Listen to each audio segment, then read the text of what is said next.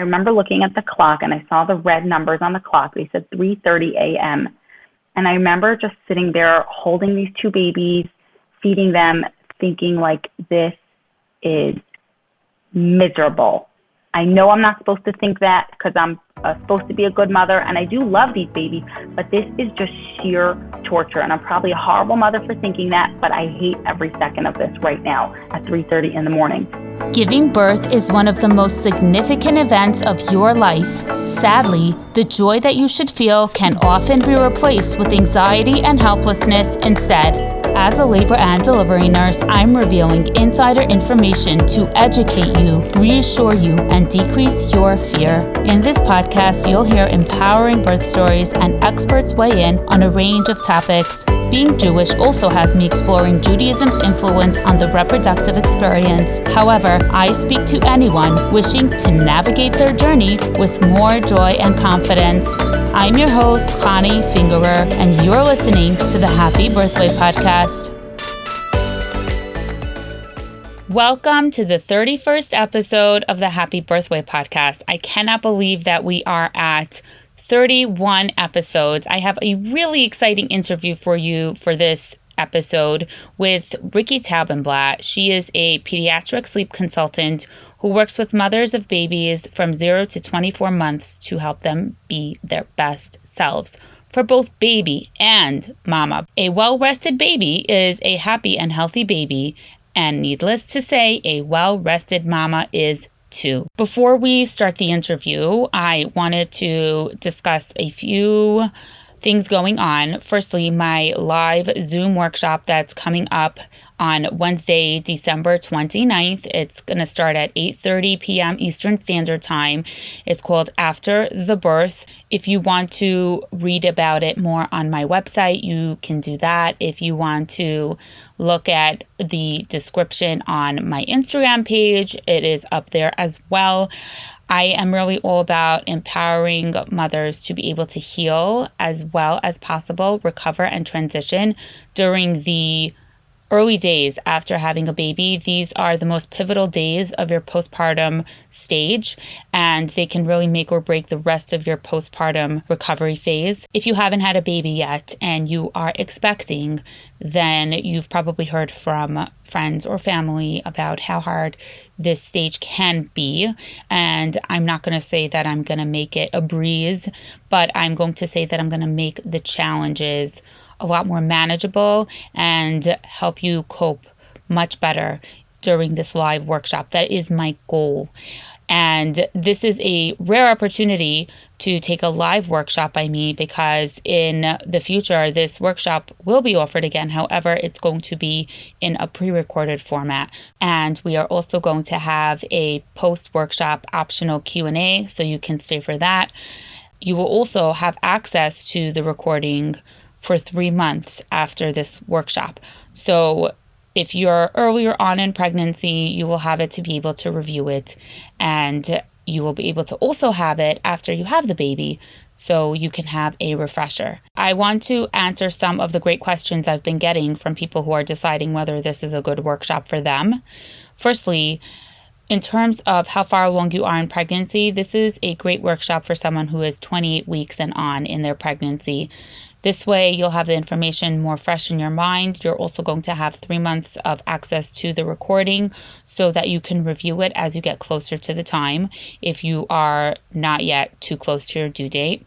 The way it's going to work is that you're going to get an email about 15 minutes before the scheduled workshop time to log in to the workshop via a Zoom link. The price for the workshop is $47, and it is a really great price. Since this is my first live workshop ever, I'm offering this price kind of as a promotional offer, but it is not going to stay this price. This course will be sold for a higher price in the future. So once again, this is a great opportunity for you to grab.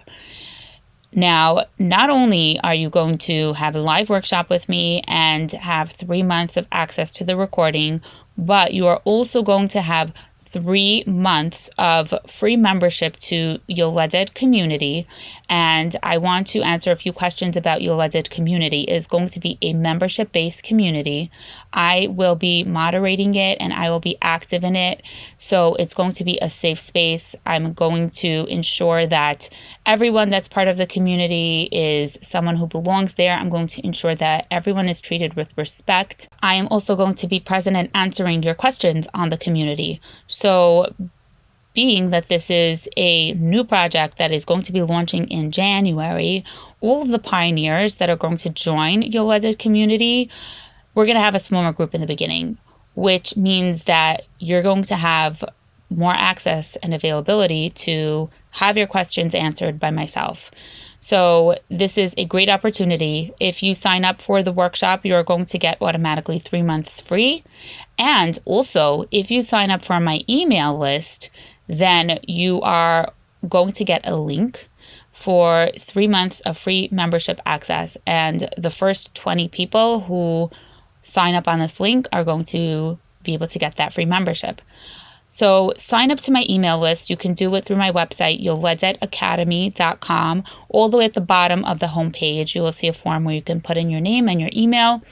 I'm not a big email person myself. I'm so overwhelmed by the amount of emails that I get. So I don't plan on sending you 1,000 emails. I plan on sending you emails to announce new offerings and projects. And I'm also going to be sending out exclusive discounts that I will not be putting up on Instagram or on this podcast. So it's worthwhile for you to sign up to this email list. Please share this information with friends who may not know about the podcast or don't listen to podcasts and who are not on social media. Please share this workshop with those friends, because who knows who might greatly benefit from it and who might be very interested in it. And this is a great gift. If you have a friend or a family member who is pregnant, this is a great gift for them. We all know how challenging the postpartum period could be and how you just want yummy, nice things and you just want to have as easy an experience as you can.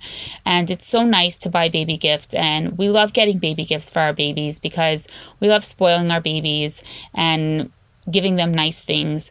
But at the same time, it's also really, really nice when a mother is kept in mind and when we have her well-being and best interest in mind. So this can be a great gift for you to give to someone who is having a baby soon.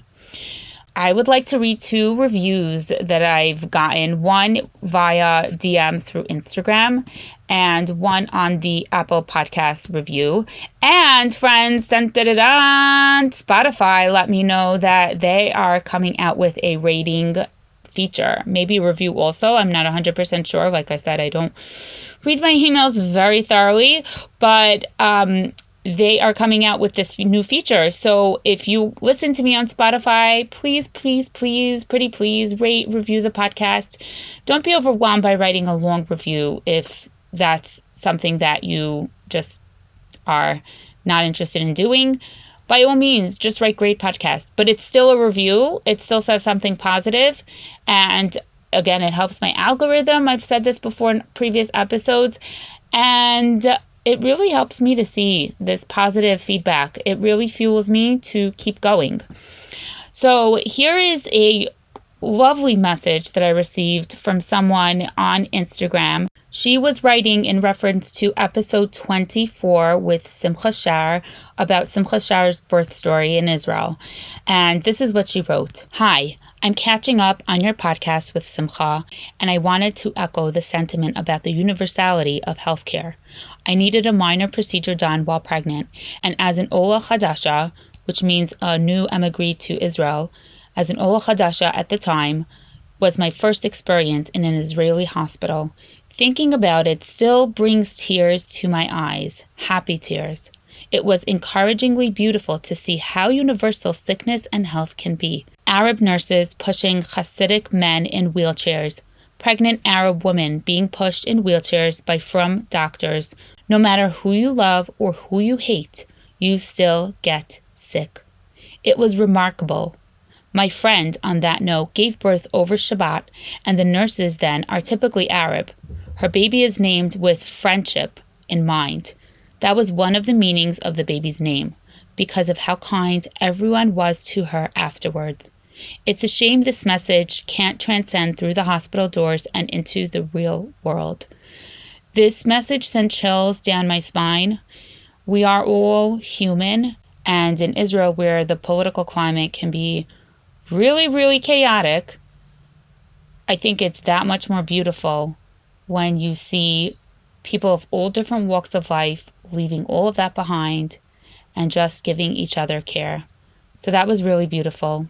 Thank you so much to this woman who wrote this, who requested to remain anonymous. Then I wanted to read a beautiful review from Ethel G on Apple Podcasts. She wrote, "Although I am new to this podcast, it has me captivated each episode more than the next. Love the clear and understandable information, and not to mention the humor thrown in throughout. I try. Thank you. Thank you for your time and information. This is really, really meaningful to me. So thank you so much, Ethel G, for leaving this review on Apple Podcasts. One last thing before we start the interview with Riki of Baby Sleep Maven is that I have a special exclusive discount code for you, my listeners, on the podcast. It is not a code that I'm going to be giving out on Instagram, but it is a code here for you, and that code is YOLEDET, YOLEDET, for 15% off of her newborn sleep shaping course or her newborn sleep shaping PDF guide. So this can be another great tool for you to get in conjunction with my After the Birth workshop. I'm going to put in links into the episode show notes as usual for both my workshop and for Riki's newborn sleep shaping course, along with the discount YOLEDET. And without further ado, let's start the interview. Welcome to the Happy Birthway podcast, Riki. So good to have you here. I'm so excited to be here. Thanks for having me. So this is a hot topic, sleep. Like, huge. So are you going to solve everyone's problems and then they're going to have a great night of sleep 2 days after they come back from the hospital? Yes. In one magical podcast episode, your whole life will be perfect. Isn't that great? You give a lot of great information, but I think the important thing to remember is that it's not a magical wand and parents have to put the work into it, right? 100%. 100%. I always tell parents, you have to remember that I can tell you everything. I can give you all the tips, all the hacks, all the strategies, but your baby is a human. Your baby's not a robot. I always say, we're not turning your baby into a sleep angel or a sleep robot. You're going to work with me, your baby's going to be sleeping, and then 2 weeks later, your baby's going to cut a tooth, and you're going to say, what? I thought my baby knows how to sleep. Now my baby doesn't know how to sleep. That's not what a baby sleeping means. A baby sleeping means that a baby has the skills to be able to sleep on their own. It doesn't mean that things don't happen, because we're human and things happen to babies, kids, and adults. It's just part of how we're made. Oh, yeah. So let's backtrack. And why don't you tell everyone exactly what it is that you do now that we confirm the fact that you are not a magician and you don't just wave a magical wand? Okay, sure. So like you said, I'm a pediatric sleep consultant, which basically means I'm a trained professional that guides parents through the ins and outs of baby sleep. So I work with newborns and then babies up till 24 months, and I coach parents to teach their babies how to sleep on their own. So that means when a baby is struggling with either falling asleep or staying asleep or napping well, I give parents the tools and the skills and the strategies to teach their baby how to sleep. So I'm not the one who gets the baby sleeping. The parents are.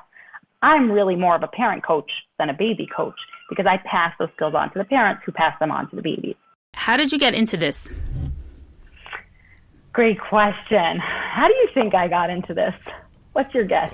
You had kids that didn't sleep and you wanted to sleep. Spot on. I think that's how every sleep consultant stumbled into this industry. They had a baby. In my case, it was twins. They didn't sleep. They went, this is not what I signed up for. I cannot go on like this. There has to be a better way. They find it, and then they kind of see the light.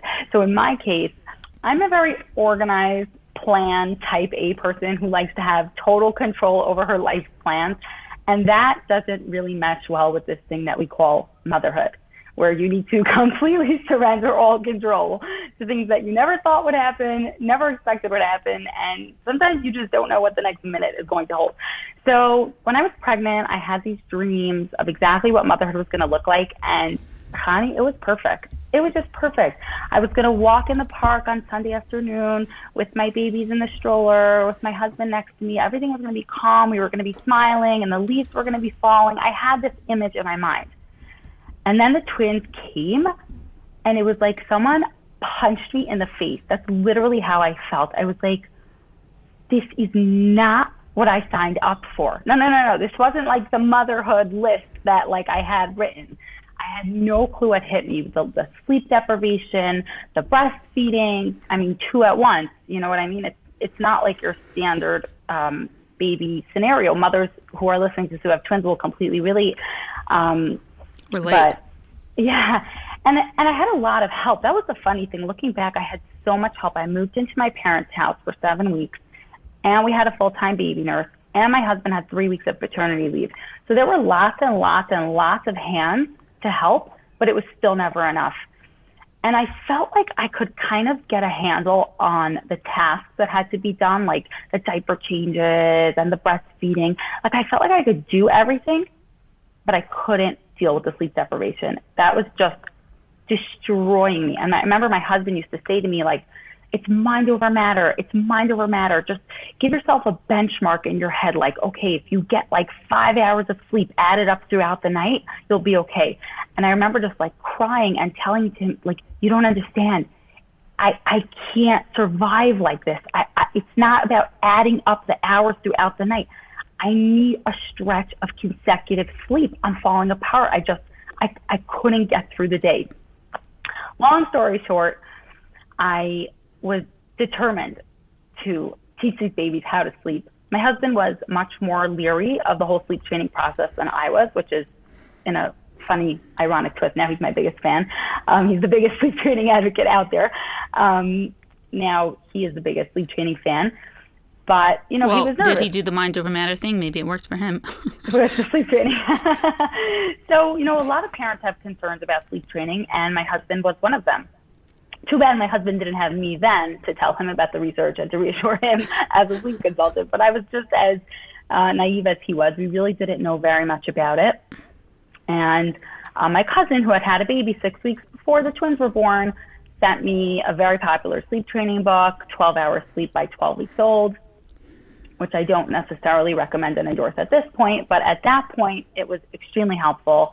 Followed the program. I taught the babies how to sleep. Thank God they were sleeping through the night, about 12 hours by the time they were about 12 weeks. And my life changed.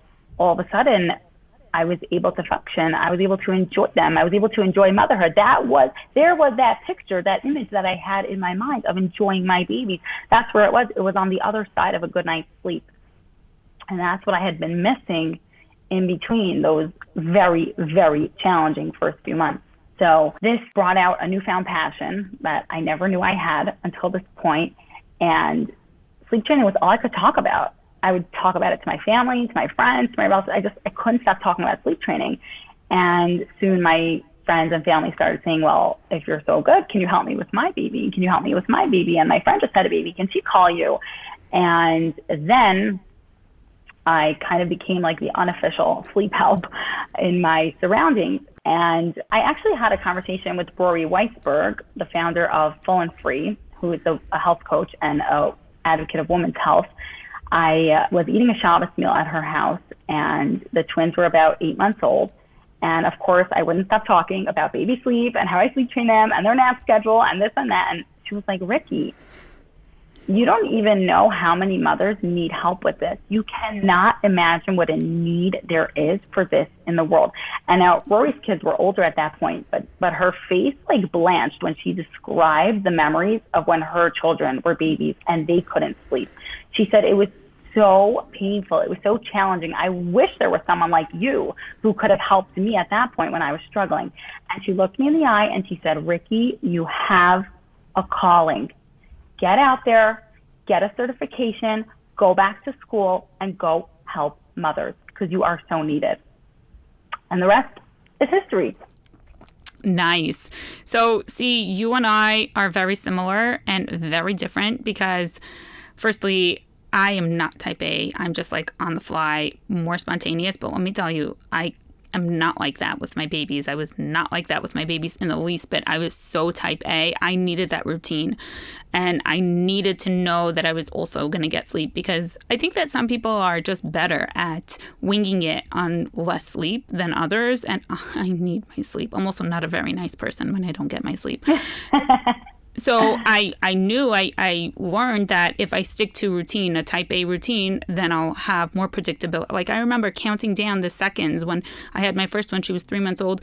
And I remember we had a Friday night Shabbos meal and I had guests and she was not on any schedule. I didn't know about any of this stuff. And I remember counting down the seconds like till they left because my baby was sleeping right now. So I better go to sleep right now because who knows, she may wake up in an hour and I'll lose that whole hour of sleep. Like, let's get everyone out. So I'm even though I'm not type A, I still like really needed that routine and did that with all my kids. And we are very similar in the fact that I had a baby and that became my calling. Pregnancy, labor and delivery, and all birth, everything like that. So I'm just like you in that way. Like I had my first and I was like, oh my gosh, I love this. How can other people not love this? Like if you're pregnant, how are you not obsessed with this as much as I am? And that's actually what was my gateway into what I do. So. And you had a difficult delivery, right?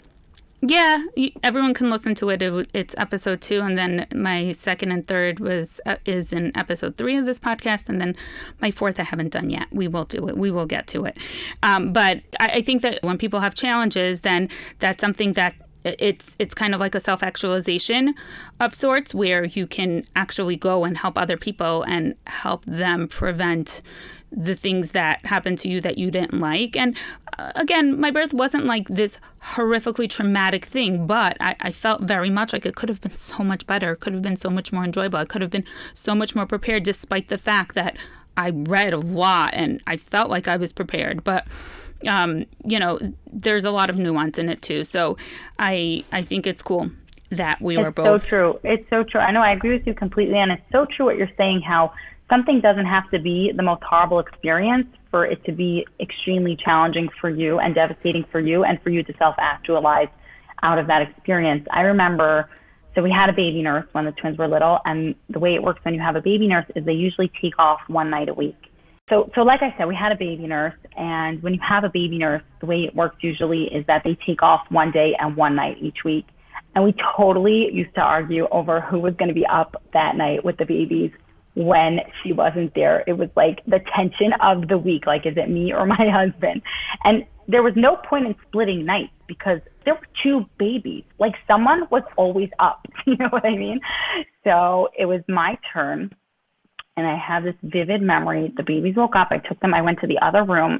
And I remember looking at the clock and I saw the red numbers on the clock. They said 3:30 a.m. And I remember just sitting there holding these 2 babies, feeding them, thinking like, this is miserable. I know I'm not supposed to think that because I'm supposed to be a good mother and I do love these babies, but this is just sheer torture. And I'm probably a horrible mother for thinking that, but I hate every second of this right now at 3:30 in the morning. And I often think back to that now. My twins are 5 years old.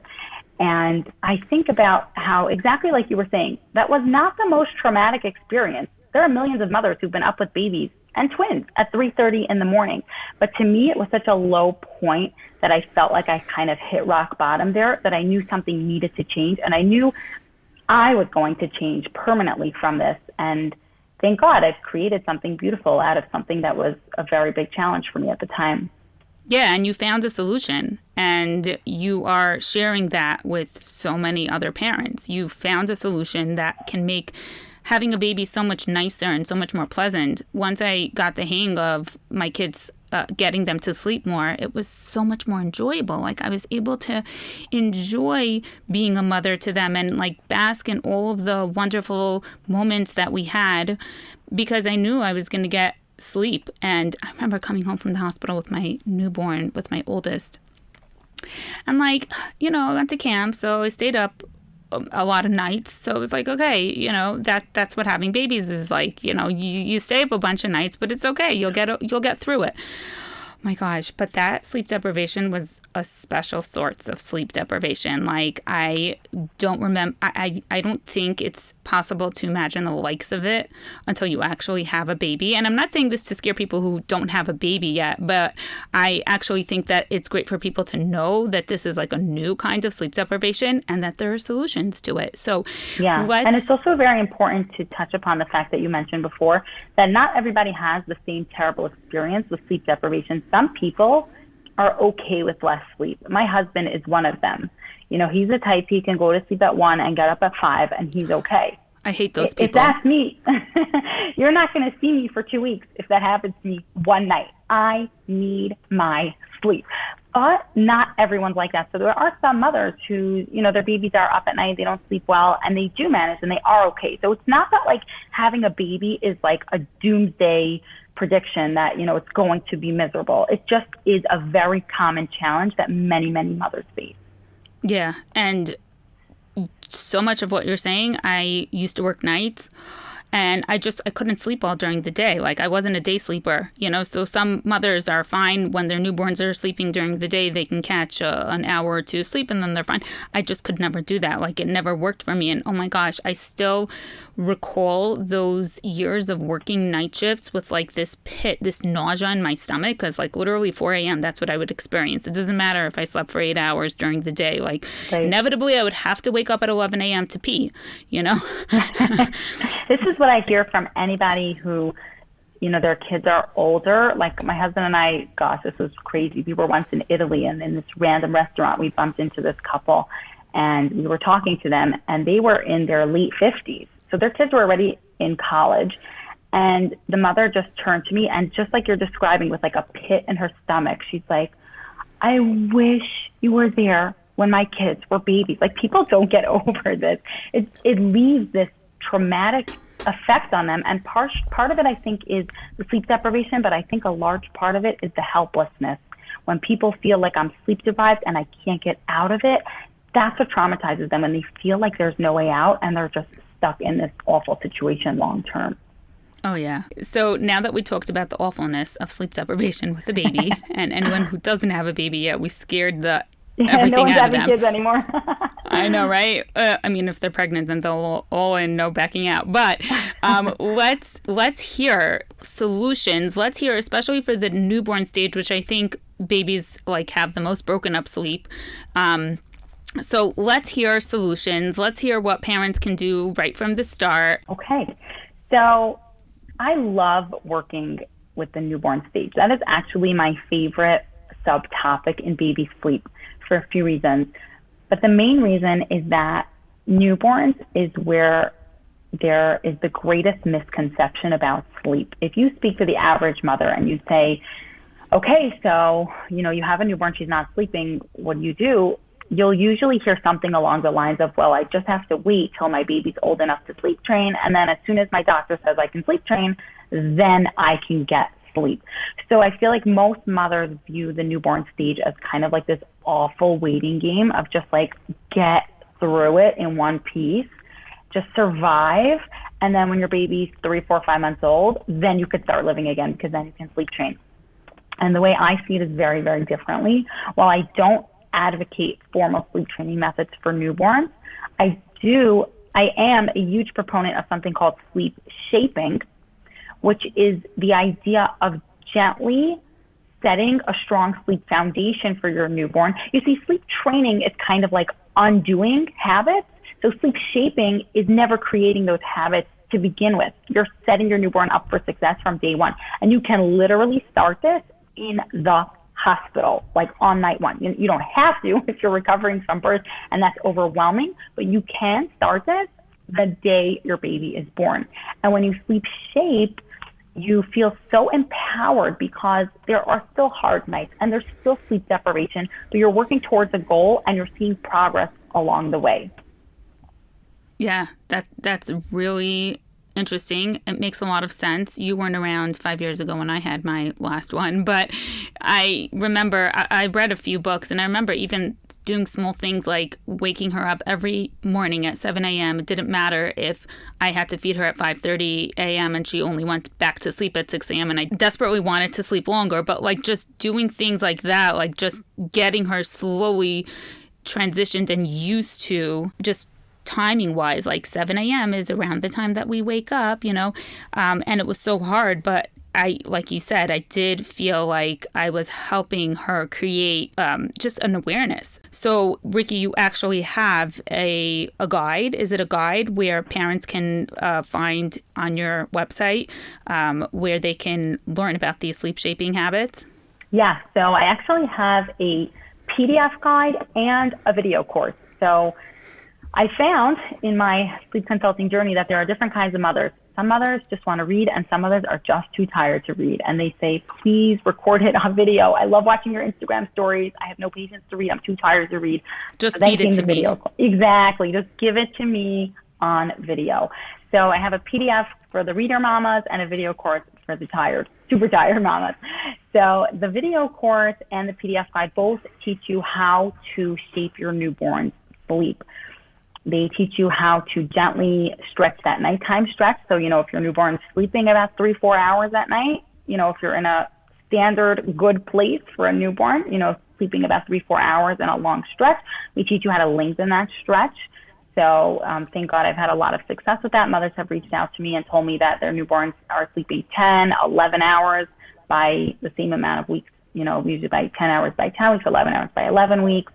And many mothers have actually reached out to me and told me that they thought they were going to have to sleep train their babies, but after they took the newborn sleep shaping course, they didn't need to. And there was just no sleep training necessary because they taught their baby good sleep habits, and then the baby learned how to sleep. That's very cool.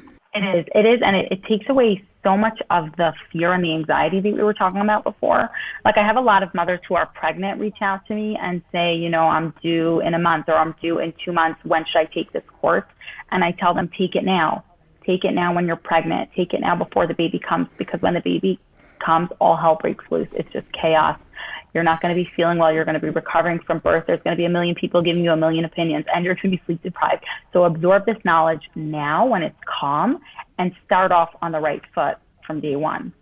Yeah, and then when you actually have your baby and it comes to applying the things that they read, they'll be like, or watched on your course, oh, okay, yeah, right, I remember she said that, okay, So I think it's great because, like you said, it's so hard to retain this information when you're actually in that state, in that chaotic state. But I'm sure you have many moms coming to you in desperation, 3 or 4 days after having their baby and like, oh my gosh, I can't do this. Please save me. I get my typical DM looks like this.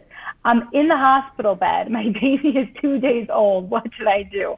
So we get a lot of mothers who are in the throes of postpartum. One thing that can be very helpful, you were kind of talking about how you did different things to help acclimate your baby to a daytime schedule, waking her up at a certain time every day. One thing that mothers can do that's very helpful is to actually expose their baby to sunlight during the daytime hours. So as soon as your baby wakes up from a nap, just bring her to the window and sit with her at the window for 20 minutes, or take her outside in the stroller. So sunlight has this magical effect on our circadian rhythm. It teaches our bodies that sunlight equals bright daytime, and when the sun goes down, we wind down and we go to sleep. And this can teach your baby's body without you even doing any shaping or training. It just teaches your baby's body what to do. So expose your baby to bright sunlight during the day. Now, medically, you don't want to put your baby out bare in the bright sunlight because their skin is very sensitive, but in the stroller with the hood or near the window, it's fine. And bonus points is bring your baby outside around sunset time to teach her body that it's time to start winding down. This doesn't have to be dramatic. You can literally scroll Instagram on your phone while you're holding your baby in your arm for 10 minutes out on the porch. Give yourself a little time to relax. That can be very helpful in teaching your baby's body what is day and what is night. That makes a lot of sense because you know how they say that before adults go to sleep, before we go to sleep, right, we should limit the light exposure that we have from screens and things like that because they help breed better sleep. So that Yeah. makes so much sense because we're doing that for the babies too. All right, so going forward, let's talk about sleep safety because you are a pediatric sleep consultant, and I'm sure that that's part of your training and expertise. And it is something also that I, as a nurse, teach parents when we are discharging them postpartum. And I highly encourage parents to learn about this before because just like we said, it'll be easier for you to retain the information. And once you get home, it'll just be accessible in your brain. So let's hear about sleep safety from you, Riki. Okay. So sleep safety is a topic that I'm very passionate about. At the same time, I'm careful how I discuss it because sleep safety is there to prevent an occurrence of SIDS. And SIDS is a topic that creates tremendous anxiety in mothers who are pregnant and postpartum when mothers already have heightened awareness and heightened states of anxiety and sensitivity. So the way I like to look at sleep safety is that you want to be able to go to sleep at night knowing that you did everything that was in your power to ensure your baby's safety. At a certain point after that, we all throw up our hands and surrender. And, you know, we believe there's a bigger plan. And if things happen, God forbid, that is part of a bigger plan. But we need to know that as parents, we did everything humanly possible. We educated ourselves and we followed through and we did everything that was in our power to protect our babies. And the good news is that the safe sleeping practices that have been encouraged and implemented over the years have significantly decreased the risk of SIDS, like significantly, like by 90%. So that's the good news. That's the reassuring part for parents. Yeah. The SIDS rates have decreased. In the 1990s, the Back to Sleep campaign was launched. This was encouraging parents to put their babies to sleep on their backs. And since then, the rates of SIDS have decreased by 50%. And that is a huge, huge decrease. That is a huge percentage. So it's heartening, you know, rather than feeling like, oh no, I have to put my baby to sleep on his back because SIDS is such a scary thing. It can be helpful to think of it as heartening, like, look how many lives were saved by putting a baby to sleep on his back. Let me be on that safe sleep side and do the right thing and put my baby to sleep on his back. It's actually a dream of mine, Hani, to produce a pamphlet. I know you mentioned that, you know, as a labor and delivery nurse, as part of the discharge procedure, parents are told about safe sleep protocol. And when I had my last baby 6 months ago, now armed with the knowledge that I have, I was kind of like, what's the nurse going to tell me? Am I going to know more than the nurse, or is the nurse going to know more than me? You know, I was kind of like looking out for that. And I was really disappointed. I'm sure it varies from hospital to hospital, but I was so disappointed with the lack of information given. And since then, it's been a dream of mine. It's a little hard. Maybe you can help me implement this one day because I know there's a lot of bureaucracy in hospitals and a lot of procedural mountains to scale. But it's been a dream of mine to create some kind of easy on the eye, aesthetically pleasing pamphlet for new mothers of, you know, basic newborn sleep tips and all the safe sleep information that you need to know, because there really is so much more than just putting your baby to sleep on your back. So many mothers don't know that it's unsafe to put a baby to sleep in a doona. So many mothers don't know that it's unsafe to put a baby to sleep in a DACA tot or to have your baby sleep. Some others think like, okay, I know it's like not safe to co-sleep, but if I put the DACA tot in my bed with me, then it's safer because it's a separate sleep space. That's not considered a separate sleep space for your baby, and that's unsafe. So I do have this dream of producing this pamphlet. Of course, this is all included in my newborn course, but this is something I would love to just distribute free of charge so that mothers could have the empowerment and the information when they leave the hospital. Yeah, we should just ask the hospital to open up a sleeping consultant position, and you'll go from room to room and actually tell it to the tired postpartum parents, you know, kind of like a lactation consultant, you know, a sleeping consultant. Right. You know. Might get great business for the hospitals, I'll tell Okay, you. sign me up. So some parents are really desperate. I don't think any parents are doing it out of malicious intent or out of being neglectful, but I can see how some parents can just be so desperate for sleep, and it becomes really hard to follow those safe sleeping practices. I agree with you 100%. Every parent only wants the best life for their baby, and every parent wants the best thing for their baby. And the tricky thing about these safe sleep practices is that often when you follow them, the baby won't sleep. Babies do sleep better in a doona. It's cozier. Babies do sleep better in a DACA tot. It's more snuggly. And babies do sleep better often when they're snuggled up next to their mother. So it's true, mothers are left with this conundrum. Like, of course, on a logical level and on an emotional level, we want everything that's safe and good for our babies.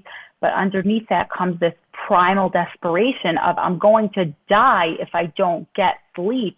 Someone take this baby and just make this baby sleep, that we lose our sense of logic and we lose that kind of higher sense of what we really want to meet this urgent primal need that's just tearing us apart from the inside. So I think that, the main things to focus on with sleep safety is the ABCs of sleep, which is A, B, C: alone, back, crib. When you put your baby to sleep, your baby should be alone, as in not in your bed and not in a bed with a sibling, on her back, and in a crib. Now, a crib can be a crib, a bassinet, a play yard, or a cradle. So that excludes a car seat, a doona, a rock and play, a snuggle me, a DACA tot. Anything that's not a crib, bassinet, or play yard is not considered safe for sleep.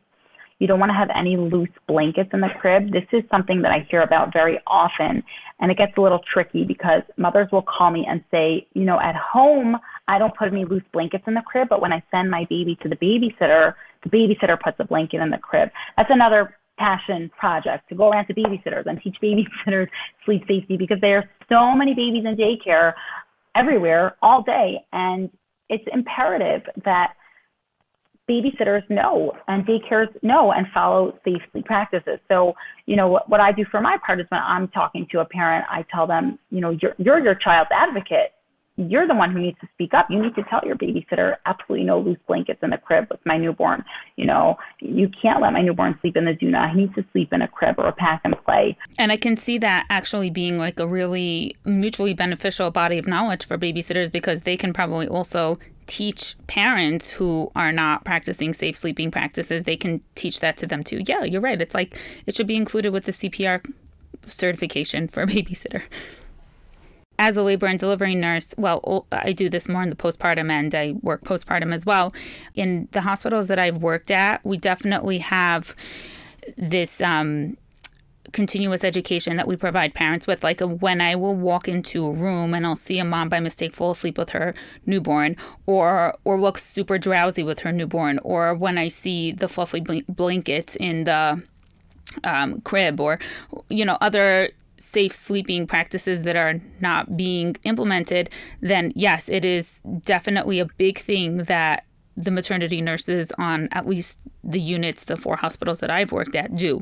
And every hospital varies. It differs. Unfortunately, the fact that, the healthcare staff is stretched thin. There are so many other responsibilities. So unfortunately, they don't get as much face time as would be ideal with parents too. So you don't see everything parents are doing, and you don't have as much time to really go over it thoroughly. So, but nurses should be doing that. That's a big part of our job on the maternity True. unit. And I also wanted to add one more thing to this topic, that mothers often feel very judged in this area, and they feel like, it's my baby, this is what I want to do, and don't judge me. And at the end of the day, every parent gets to choose to parent their child as they see fit. And I do implore parents to follow safe sleep guidelines. And I also want to give this some airtime and let it publicly be known that co-sleeping does feel so cozy and yummy and delicious. There is a reason people do it. So sleep consultants don't say like, oh, why would anyone co-sleep? It's dangerous, it's bad, it's wrong, and, just do the right thing. No, I understand, I understand that sleeping and having your baby sleeping on you and having a baby fall asleep on you, especially if you're breastfeeding, can be one of the most bonding experiences ever. And there is room for that. You can breastfeed your baby in your bed when you're awake. You can let your baby nap on you if that's what you want when you're awake. It's that even though something feels so nice, it's not always the safe thing to do. Oftentimes we have to do things for our children that don't feel snuggly and don't feel warm and don't feel bonding, but that doesn't mean that it's not the right thing to do for our child. Yeah. And back to the safe sleep guidelines. So there's a lot of no-nos and there's a lot of don'ts, but I also want to touch on some of the positive things that you can do to keep your baby sleeping safely at night. So many parents don't know this, but using white noise, swaddling your baby, and putting your baby to sleep with a pacifier all reduce the risk of SIDS. So there are things you can do. Playing white noise at every nap and when your baby's sleeping, making sure your newborn's swaddled, and putting your baby to sleep with a pacifier. It's okay if the pacifier doesn't stay in their mouth the whole time. The idea is that while they're falling asleep, they're sucking. Those are all correlated with a reduced risk of SIDS. So there are positive things you can do if you're feeling like, oh, this is so depressing and just like a whole list of things that I can't do. There are things you can take action with and do to help keep your baby safe. Yeah, I've had patients actually that brought a white noise machine with them to the hospital.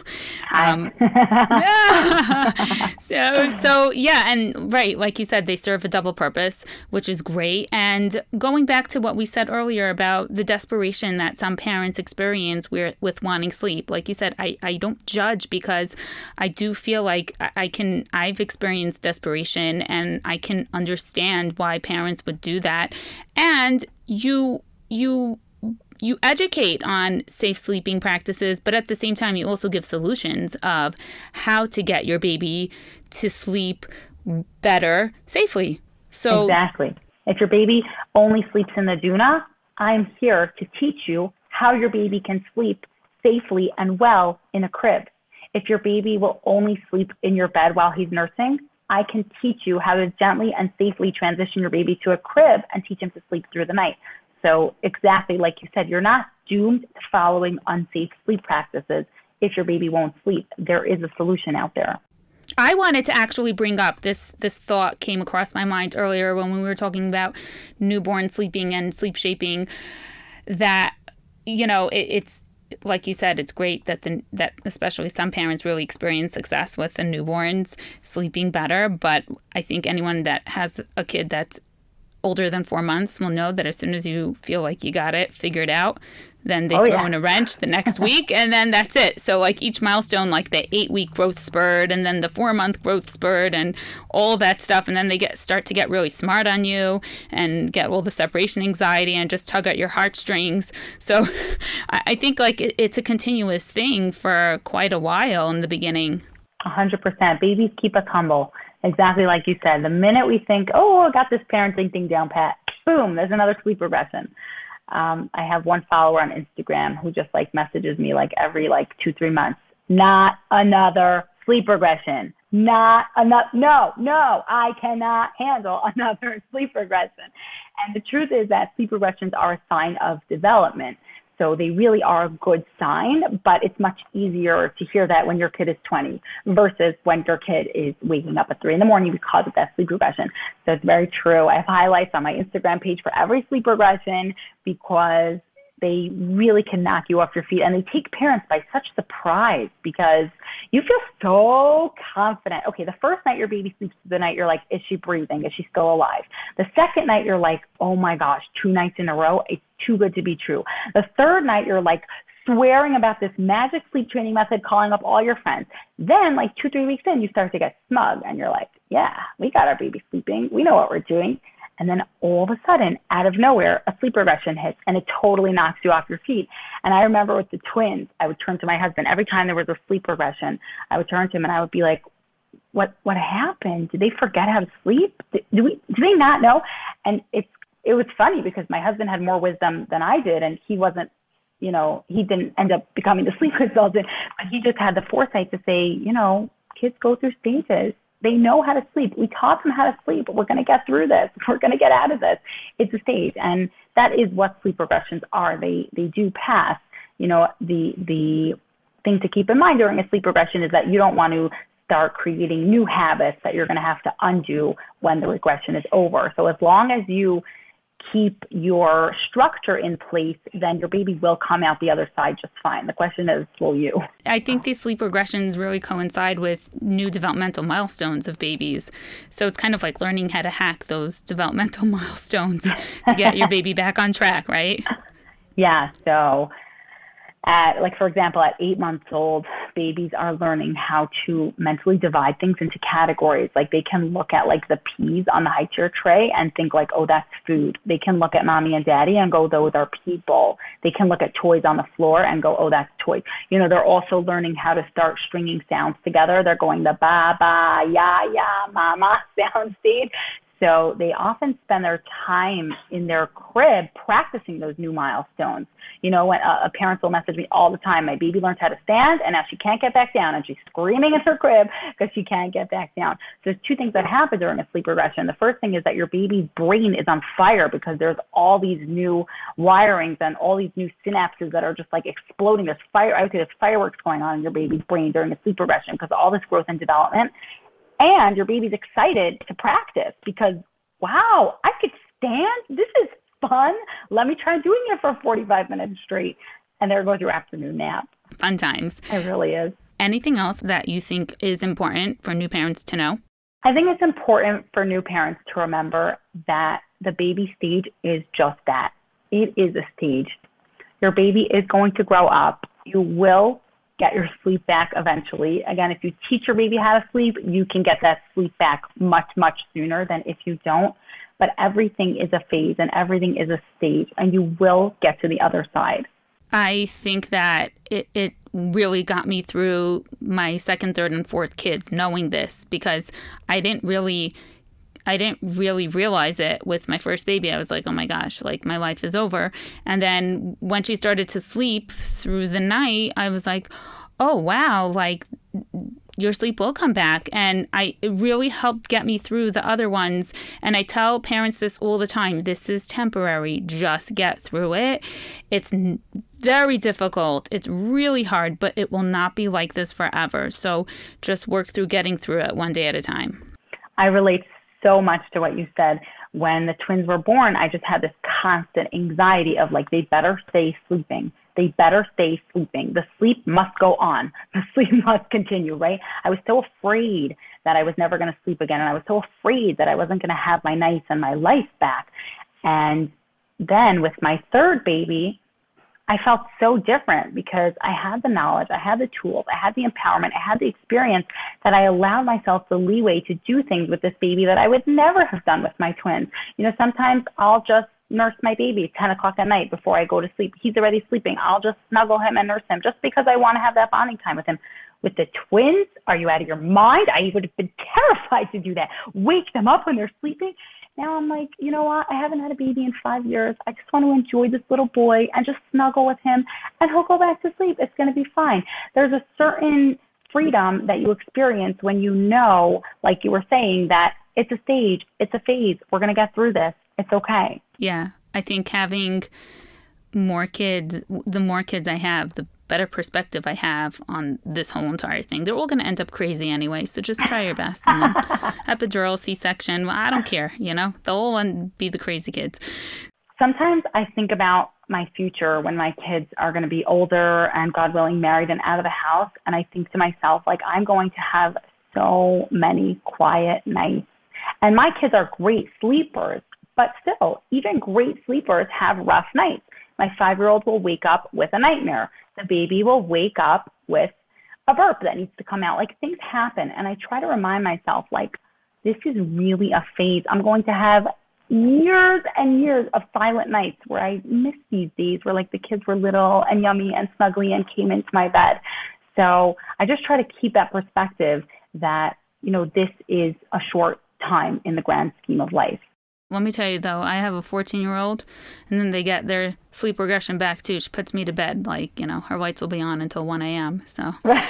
I was just talking to my husband about that the other night. I said, what happens when they're teenagers? You don't have an evening. Now the kids are in bed by 7, so I have 7 to 10. I usually go to sleep around 10, so I have 7 to 10, which is our time. But what happens when they're teenagers? But then my husband told me that, first of all, teenagers like to hang out in their room a lot. Do you find that? Yeah, I think it depends on the personality. Some teenagers love to hang around you and give you a blow-by-blow every detail of their day and then try to eavesdrop on adult conversation. Oh, I have one that's for sure going to be like that. So the other thing I try to gird myself with is that the teenage years are also just a few years.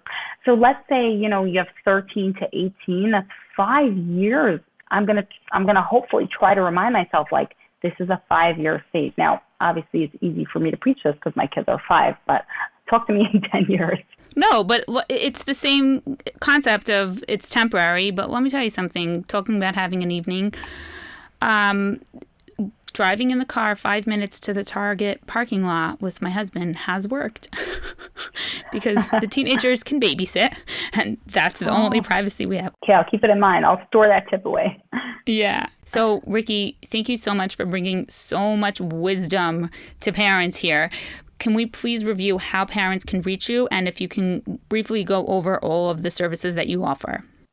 Sure. So the best way to learn about what I do and how I can help is to come follow along on my Instagram page, which is at Baby Sleep Maven. And on my website, I have a blog full of great articles and tips, and that's also where all my services are. So that's babysleepmaven.com. And the way that you can benefit from my sleep help is threefold. I have PDF guides, again, if you're the reading type of mother. So I offer beyond the newborn stage. I have guides for newborns, babies 4 to 24 months. I have guides for travel, guides for early wakings, guides for naps, guides for sleep training. You need it, we got it. So I have PDF guides. I have 2 video courses, one for newborns and one for babies 4 to 24 months. And I do work on a limited basis with one-on-one clients for those of you who really want your hand held throughout the sleep training process. And you can learn about that on my website as well. Thank you so much for joining us, and all of Riki's contact information will be in the episode show notes. And for those of you not familiar with that, if you look at every episode, it comes with a description and there are show notes, and the links will all be there. So anyone looking to reach Riki, go ahead over there. I highly encourage you to. I love following along Riki, even though I don't have anyone in the sleep department within the age group that you address because you don't do teens yet. Yes. Thanks again for joining.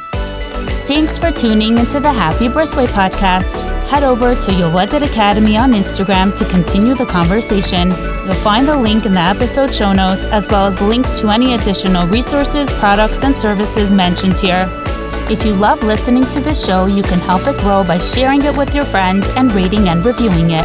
To stay in the loop when new episodes are released, make sure to subscribe. Remember that your health needs are unique and require individualized medical advice.